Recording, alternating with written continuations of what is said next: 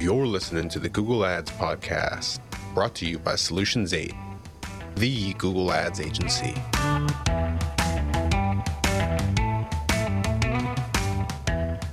So, some CRO best practices. Somebody asked earlier about a theme. Shopify actually has a theme called the Light theme.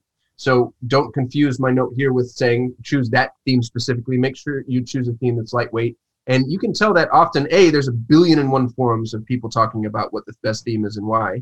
And B, when you're looking at the demo for the theme, you can usually tell how quickly the demo loads. And that can be a solid indication of how well that theme's going to load. If you've got a good developer, a really good developer can make phenomenal inroads from a speed perspective. But I wouldn't rely too heavily on that.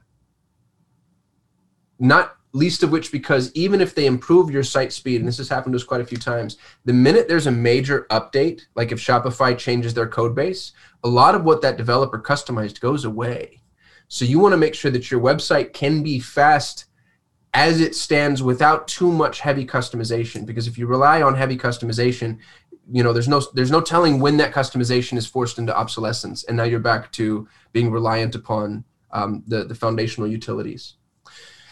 We want to make sure that you're scaling your images properly. I see this a lot. I've made this mistake a lot, where you've got a 2,000 pixel image in a spot that will only take a 500 pixel image. So there's really easy tools that you can use online to make sure you're resizing images correctly. But this is a real quick and easy win for page speed. And to be honest with you, in some cases for mobile loading, because oftentimes what you notice on a mobile device is the device loads the site in its entirety first and then scales it down. And so this can kind of improve engagement too. John, did I see you gearing up to pipe up? Nope. No, I was going to say the theme updates from a customization theme.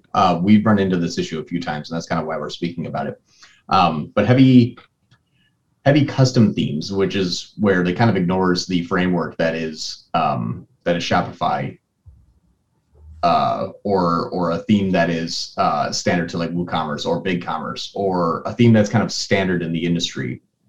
When you have themes that possibly can have a forced update, we see this a lot with WordPress. WordPress has, they kind of force you to update their themes, or the website just doesn't work anymore. So when you look at heavy customizable themes, you can still use them. But one thing to be considerate of is updates to those themes sometimes wipe custom code. And the custom code could be your Google Tag Manager, your analytics, and your conversion tracking, your remarketing tags. So those type of non-standard implementations can be wiped, where you might update the PHP version of your WordPress site, and there's a small update that happens on the back end, and it kills possibly a plugin, or that page no longer loads quickly, and all of a sudden conversion tracking just goes away, and you're not exactly sure why. So those are important to know, that anytime that there's a website update, I can't tell you how many times, so it's probably been over 100 times, where all of a sudden conversion tracking just stopped because of a website update. So that's going to be something that's going to be very important, especially in Google Ads, because Google has a 2-day rule. After 2 days of non-activity, Google stops learning. And so if you're losing conversion tracking for 4, 5, 6 days, and then you restart, it's not like it's going to be restarting from scratch, but you know that restart after 5 or 6 days of inactivity, you're going to have a little bit of a relearning period for possibly a week or two before you find a level of normalcy. And that's sometimes a little bit painful, especially if you're in higher spends or you've been finally scaling up to a specific degree. So we usually recommend having a developer, not that you have to pay $500 a month for just to kind of hang out, but someone that you trust and that can work quickly, that if you see, or if they know that a website update is coming, you can retest your conversions. Make sure that your conversions are still working properly and the code's still at least found on the page. Because that is something that we've had starts and stops and sputters for a long time, and it just becomes a nightmare to try to scale Google or at least get some level of normalcy and consistency. So just be wary about any sort of updates that come to the site.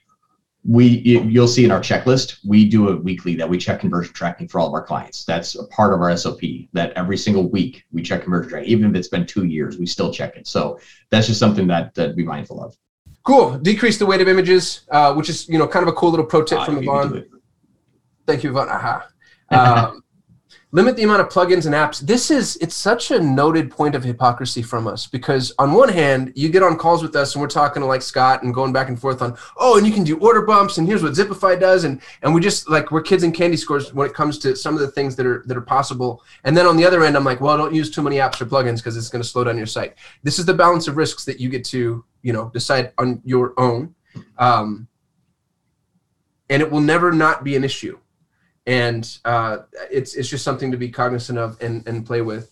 There's a lot of information out there as to what plugins tend to slow down sites. And so I would just recommend doing that research before going all in on something that might, not necessarily improve site speed. I've also noticed that this isn't something that people pay a lot of attention to, which is shocking to me. Carlos mentioned ClickFunnels earlier. Like ClickFunnels site speed is so horrible, like so abysmal, and it's a landing page company, and it just makes you wonder, like, how on earth did you Lead Pages isn't any better. So just because this is important and it's an axiom, don't expect the creators of these products to have figured this out for you. Like, you need to advocate on your own behalf. It's so important too that smart shopping campaigns usually hover around the 56 cents cost per click. That's where usually smart shopping campaigns, if we took an aggregate total of all of our campaigns right now that we're running, it's usually about Regina 50. Did that. Who's on the call? I said Regina did that. Who's on the call? Yeah. So let's just say about 50 cents. Your site speed being slow can bring that up to $1. And so that's where it's super important to understand that. And when 50 cents up to $1, it's like, yeah, that stinks. But if you think about it, you cut your traffic in half, or you double your traffic. Your cost. Yeah. Right. So Google makes you pay to play when you're not following by their best practice. It's like, okay, so if your landing page score is low, which drove down your quality score, now your quality score is low, we're going to give you a lower position for it. Yeah, we want the higher position. All right, double your CPC, and you can get there. So Google penalizes you with ad spend and cost per click, essentially, if you have a slow website. So again, I know we're kind of harping on this, but just don't overlook it. But it's important to harp on. I mean, listen to what John just said, y'all. You can double the cost of your traffic with this one problem, this one issue, this one error. Mm-hmm. So it's really important that we spend some time here, because this is an important thing to improve upon. And Shopify, I know not everybody's on Shopify, but if you want a Shopify theme, Shopify has a directory of Shopify developers that you can draw upon, and it's cool because you can see reviews and work that they've done, etc. So it might be worth, if you're on Shopify, going and finding somebody who's Shopify specific. And I always ask to see, because everybody says they can do it when they're trying to earn the gig. I ask to see, show me the fastest site that you've built. And then they show it. And I'm like, all right, now show me the second fastest site that you built. And I want to see at least 3 successful implementations before I'm confident that you're really going to be able to pull this off. And don't ask for 3 on the front end, because they'll go find 3. Ask for them one at a time, because you got to like rope them into being a little bit more honest than they might have been otherwise. And run those websites through PageSpeed Insights. Yeah, that's exactly right. Limit the amount of products that are displayed on certain pages. I actually like long form pages because it keeps, it can improve your time on site. There's ways to do this though, to where you have a long form page that loads as the user tries to scroll, instead of somebody landing right on the page and having to sit there while 100,000 products load. One note, don't aim for 100 out of 100. You're not going to get it. I don't think I've ever seen an e-commerce site, especially on mobile. Has anybody had it? Anybody? Google can't.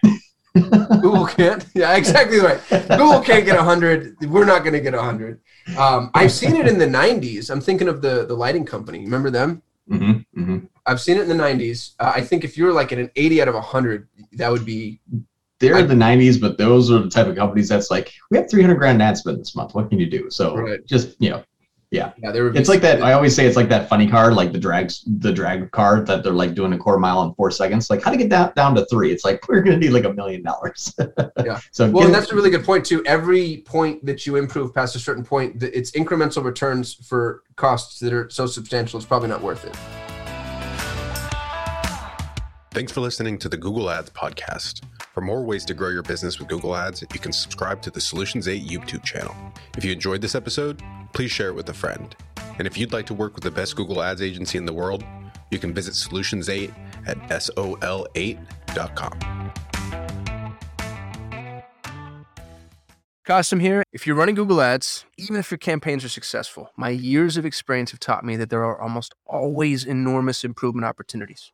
Now, what if the best Google Ads agency in the world was willing to review your Google Ads campaigns for free and provide you with a comprehensive action plan, no cost or obligation. Notice I didn't say audit or evaluation. I said action plan. A bullet point by bullet point breakdown of exactly what needs to be done to improve your Google Ads campaigns. Yours to keep, no cost or obligation. Head over to Solate.com to get a free Google Ads action plan customized for your business. No strings attached. That's SOL8.com. SOL, the number 8.com.